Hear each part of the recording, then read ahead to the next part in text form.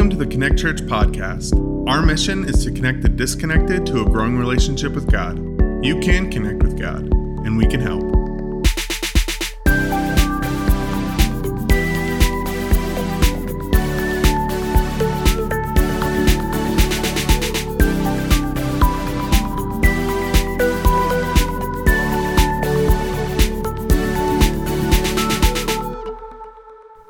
When you think about light, it's really amazing. Did you know that the light that we see from our sun actually left the sun 10 minutes before we see it?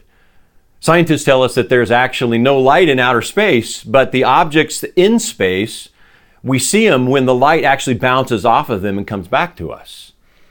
I think we all know that life on our planet doesn't exist without light from our sun. Light really is amazing when you think about it. Sometimes we use aspects of light to describe a person. Maybe we might say, they light up a room. In the Old Testament, the book of Isaiah, God told the people of Israel that they were to be a light to all nations. When I think about light, I think about my friend Pastor Remy. Pastor Remy is the pastor of the church in Cholera, Haiti. For many years, Pastor Remy and his church have met in a makeshift structure of sticks and scrap metal. It's this really old little church. Literally for 20 years, they met in this place with dirt floor. Through the generosity of donors to our ministry, Hope Rising Haiti, we were blessed with the opportunity to partner with Pastor Remy and his church to build a new church building. Well, a few years ago, our team had the privilege of dedicating this new church building for Pastor Remy and the church in Cholera. It was an awesome day. The building's built up on a hill and it can be seen from all around. So for the dedication service, I shared these words that Jesus said from John chapter 8, verse 12, where Jesus said, I am the light of the world. You see, Jesus taught that he came to earth to illuminate the dark places in our lives and in the world. Jesus shines his light on things that are wrong to show us what's right and what's good and what's loving. When Jesus says, I am the light of the world, he's also making a connection to his deity, that Jesus is God in flesh, the Son of God. Later in John chapter 9, verse 5, Jesus said, while I am in the world, I am the light of the world. There's that statement again. So just as scientists tell us that nothing can be seen without light from our sun, so it's also true that the light of Jesus Christ reveals our purpose. It reveals love and meaning in our lives. So when Jesus proclaims in John chapter 8, verse 12, I am the light of the world, Jesus is really saying, I am the source that reveals everything else. You know, people long to know if they matter, right? People are searching for significance and meaning and purpose. We all are. And Jesus says, I am the only one who can reveal purpose. Jesus says, I am that light. I illuminate your soul. Maybe to better understand this, for a brief moment, I'm going to ask you maybe to do something kind of strange. I'm going to ask you to close your eyes right where you are, right where you're watching this. If you just close your eyes for just a minute and keep them closed. I mean, for real. As your eyes are closed, there's only darkness.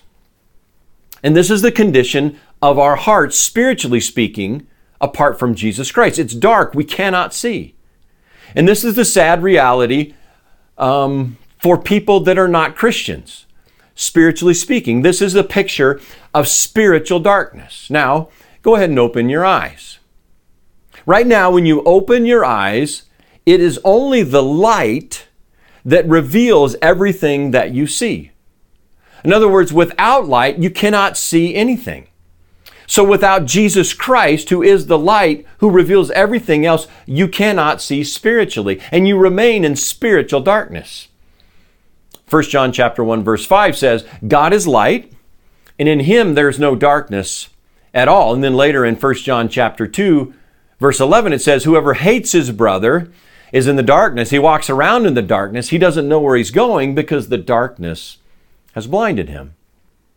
You see, sin is spiritual darkness. It blinds us from seeing the light, who is Jesus Christ. Look again at John chapter 8, verse 12. Whoever follows me will never walk in darkness. Listen to this, but will have the light of life. Jesus promises that if we follow him, we will be in his light. Now, friends, this is the essence of Christianity. To follow Jesus is to be in the light. To avoid Jesus is to be in the darkness. This is what it means to be a Christian, is to walk in the light of Jesus Christ. John chapter 3, verse 19 puts it this way. This is the verdict. Light, or Jesus, has come into the world, but people loved darkness instead of light because their deeds were evil. He says, anyone who loves evil hates the light. And here's the sadness. Listen to this. And will not come into the light for fear that their deeds will be exposed. But whoever lives by the truth comes into the light so that it may be seen plainly that what has been done for them has been done in the sight of God. Jesus is this light. Over and over and over, particularly in the book of John, but all throughout the gospel, Jesus is described as the light that illuminates our sin, but also illuminates our purpose, our design, our meaning, if we'll simply just step into the light, who is Jesus Christ, and come into his family and be a part of his kingdom. Now, for many of us, this is kind of easy to understand. I mean, we get it. Jesus is the light. We've read these verses before.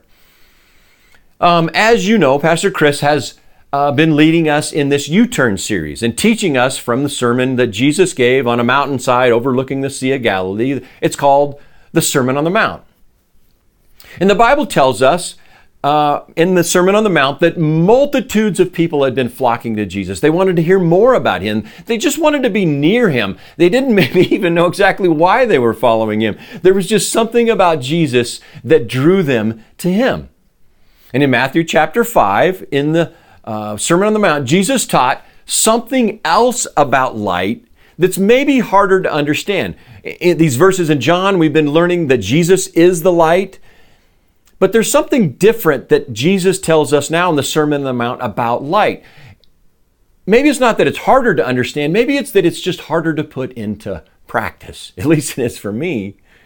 Look at these words. Matthew chapter 5, verse 14. Jesus says, "You are the light of the world. A town on a hill cannot be hidden. Neither do people light a lamp and put it under a bowl. Instead, they put it on its stand, and it gives light to everyone." Now, wait a second. Didn't we just read again and again in John chapter 8 and John chapter 9 that Jesus is the light of the world? And then now here in the Sermon on the Mount in Matthew chapter 5, verse 14, it says that you and I are the light of the world. So which one's correct? Is Jesus the light of the world? Or are we the light of the world? The amazing truth of Christianity is that we're both the light of the world. Jesus is inviting people to be a part of the kingdom of God. As Jesus is the light, so we also are the light. We're the light that reflects him back to others. We simply are shining back to others the love that we receive Jesus. We're like a mirror. As we receive it from Jesus, his love and his grace, we reflect it back to other people. As Jesus has been teaching the people about his new kingdom, the kingdom of God, he says this kingdom is not of the world. He says it's not going to be ruled by people. And Jesus also said that his kingdom is a new kingdom, and you can only get into it one way, by repentance. By repentance. And as Pastor Chris shared last week, that when we enter Jesus' new kingdom, or this new way of life, we begin to act different. We developed, as he read last week, a thirst for righteousness. We begin to treat people with love and mercy, and we live out these beatitudes. Look back at verse 15. Instead, they put it on a stand, and it gives light to everyone. People light a lamp, he says, they put it on a stand. They don't hide it, and it gives light to everyone. I love the emphasis on the word everyone. Light is for everyone. Jesus is for everyone. Not just the people that we like, not just our family, not just our friends. Jesus will go on to tell us, even for our enemies. Jesus said that we are the light of the world, and that we are supposed to give His light to everyone. As He gives it to us, we give it away to others. How great would it be if that was said of us? Is that she gives light to everyone, or he gives light to everyone. Look at verse 16. In the same way, let your light shine before others, that they may see your good deeds and glorify your Father in heaven.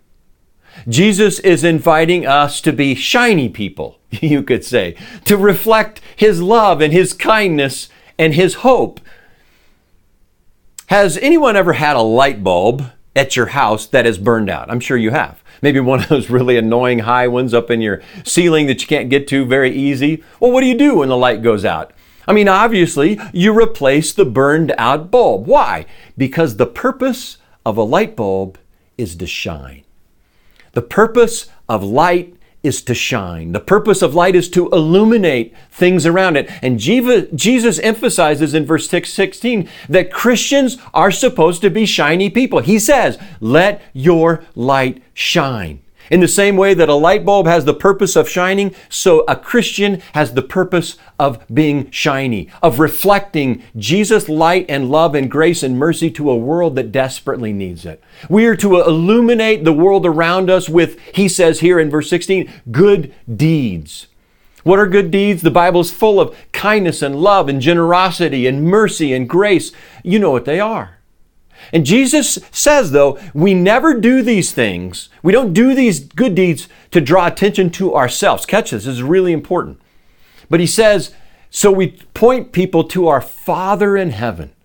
And this is a really cool thing here in the Sermon on the Mount. 15 different times Jesus uses the word Father as he talks about God. And it's like Jesus is introducing another aspect of the kingdom of God and reminding us that Jesus is showing us that this new kingdom, this new way of life invites us into an intimacy, a spiritual intimacy that it's like we're a child and He's our loving Father, and He wants us to know that He loves us like children and we're supposed to love Him like a kind Father. Once again, we see Jesus inviting us to a new way, a new life. As the series says, a U-turn, not the way we were doing it, but something new. We have to remember this Jewish culture or the setting that Jesus is giving this sermon. So many people in that day would have wondered if they would have been eligible to enter the Messiah's kingdom. They were all waiting on it. But they wondered, is the Messiah's kingdom for me? Can I be a part of that? It's not really that different than you and me, right? We all struggle with the same thing. We wonder, can God really love me? Do I matter? Can God really forgive me? Friends, yes. 1,000,000 times, yes. In John chapter 8 and John chapter 9, it tells us that Jesus is the light of the world. Matthew chapter 5, verse 14 says that you and I are the light of the world. So check this out. We are invited by the King of the universe to be image bearers of the King of Kings and the Lord of Lords. Jesus is inviting you and me to be His representatives to a world that desperately needs Jesus. In the Sermon on the Mount, Jesus not only is teaching the incredible, great news that we are included in the kingdom of God, but we're not just included. Now we're a part of that kingdom, and He's sent us out to be promoters of that kingdom. This is an incredible honor, an incredible privilege. We find out that it's when we belong to the family of God, when we're in the kingdom of God, actually the Spirit of God lives inside of us, and it is God's Spirit that shines God's love and kindness to those around us. It's not like a hard thing to do. We simply, as I said earlier, we're just a mirror. We're shiny people. We're shining out God's love and grace and mercy to those around us. Now remember the Jewish culture that Jesus was trying to impact. Many church leaders in Jesus' day had become very selective. They had highly restrictive ideas of who was included in God's kingdom and who was not included. Not that different than our day, I suppose. Now, to illustrate our role as ambassadors and promoters of Jesus' new kingdoms, let's look at a story that Jesus told some church leaders about God's love. Luke chapter 14, verse 16. Jesus replied, a certain man was preparing a great banquet, invited many guests. At the time of the banquet, he sent his servants to tell those who had been invited, come, for everything is now ready. Check this out in verse 18. But they all alike began to make excuses. The first said, I bought a field and I have to go see it. Excuse me. Another said, I just bought 5 yoke of oxen and I'm on my way to try them out. Still another, so excuse me. Still another said, I just got married, so I can't come. The servant came back and reported this to the master. Then the owner of the house became angry and ordered his servant, go out quickly to the streets and the alleys of the town and bring in the poor, the crippled, the blind, and the lame. Sir, the servant said, what you ordered has been done, but there is still room. Then the master said to his servant, go out to the roads and the country lanes and compel them to come in, so that my house will be full. I love this story. Jesus tells these restrictive church leaders that they have gotten it all wrong. God's kingdom is not restrictive. God's kingdom is inclusive. Everyone is invited to God's banquet. Everyone is invited into God's kingdom. Everyone is included in heaven. God wants you there. In verse 16, it says that he invited many guests. The idea here is that everyone is invited. No person is left out. Did you know that? You were not left out. You were invited into God's kingdom. Whoever you are, no matter what you've done, you are invited. But sadly, too many people in our day, Jesus said, they all are like in Jesus' story. They made all alike begin to make excuses. I mean, and these are just simple excuses. They say, all of a sudden, I just bought a field. I just bought 5 yoke of oxen. I just got married. That's not true. These are all excuses. Nobody just gets married. You plan for it for months. You don't just make a huge investment and buy a huge chunk of property on a whim. You plan for it. You invest. In other words, he's saying these are ludicrous excuses. Unbelievably, people refuse to accept the greatest invitation they'll ever receive. The invitation to heaven. To join God at his banquet table, to be a part of the family of God, to be known and loved, to be forgiven, and people say no. It's an unbelievable story. But all you have to do is look around and realize people are still doing the same thing. God is inviting everyone to be inclusive. God wants all people to go to heaven, and people all the time make excuses. They say that that God is not for them for all kinds of reasons. So in verse 21, it says that the master became angry and he ordered the servants to go out quickly. The word here in the Greek is to go out with great urgency and bring them in, the poor, the crippled, the blind, and the lame. And that's just simply including a list of people who wouldn't have ever imagined that they would be included in God's kingdom. In other words, bring those who never feel like they would belong. And don't miss our role in the story. See, we are those servants that get to pass out the invitation. As Christians, we get to play the role of shining the light and sending the invitations. Do we live with a sense of urgency to tell our friends and our neighbors and our family members about Jesus? Look at verse 23. Jesus tells the servants, or the master tells the servants, go out to the roads, the country lanes, and make them come in. The word here, if I understand it correctly in the original language, is compel them to come in, or take whatever means possible, or I like it this way. One scholar puts it this way. He says, don't take no for an answer. I love that. Don't take no for an answer. Why? And then he closes by saying, so that my house will be full. I love this about God. God wants heaven to be full. In Jesus' day, if you received an unexpected invitation, especially an invitation that came from somebody of higher social rank, you were expected to refuse it as a matter of etiquette. Maybe the person would think, I would be hopelessly out of place at a party like that. I'll treasure being asked. Thanks for the invitation, but no thank you. I can't go. I mean, that's not really meant for somebody like me. So The master says to the servants, when you tell these people this, when you give them this invitation, when they hear this, they're not going to feel worthy. They always feel that way. So you have to let them know, I want each one of them to come to my banquet. I love this about God. God says in verse 23, I want my house to be full. I want every single person to be there. Friends, we're not only included in the kingdom of God, we learn in the Sermon on the Mount, we're actually given the honor of shining Jesus' light and His love to a world that desperately needs it. Our job is to go out with urgency, to go out quickly, to bring everyone, to use whatever means possible, and to not take no for an answer. It means that we care deeply for our unbelieving friends, that we pray for them, that we share for them, we never give up on them. Friend, there is room for you in God's family. There is nothing that you could ever do that would make God stop loving you. There's nothing that you've ever done that would cancel your invitation to heaven.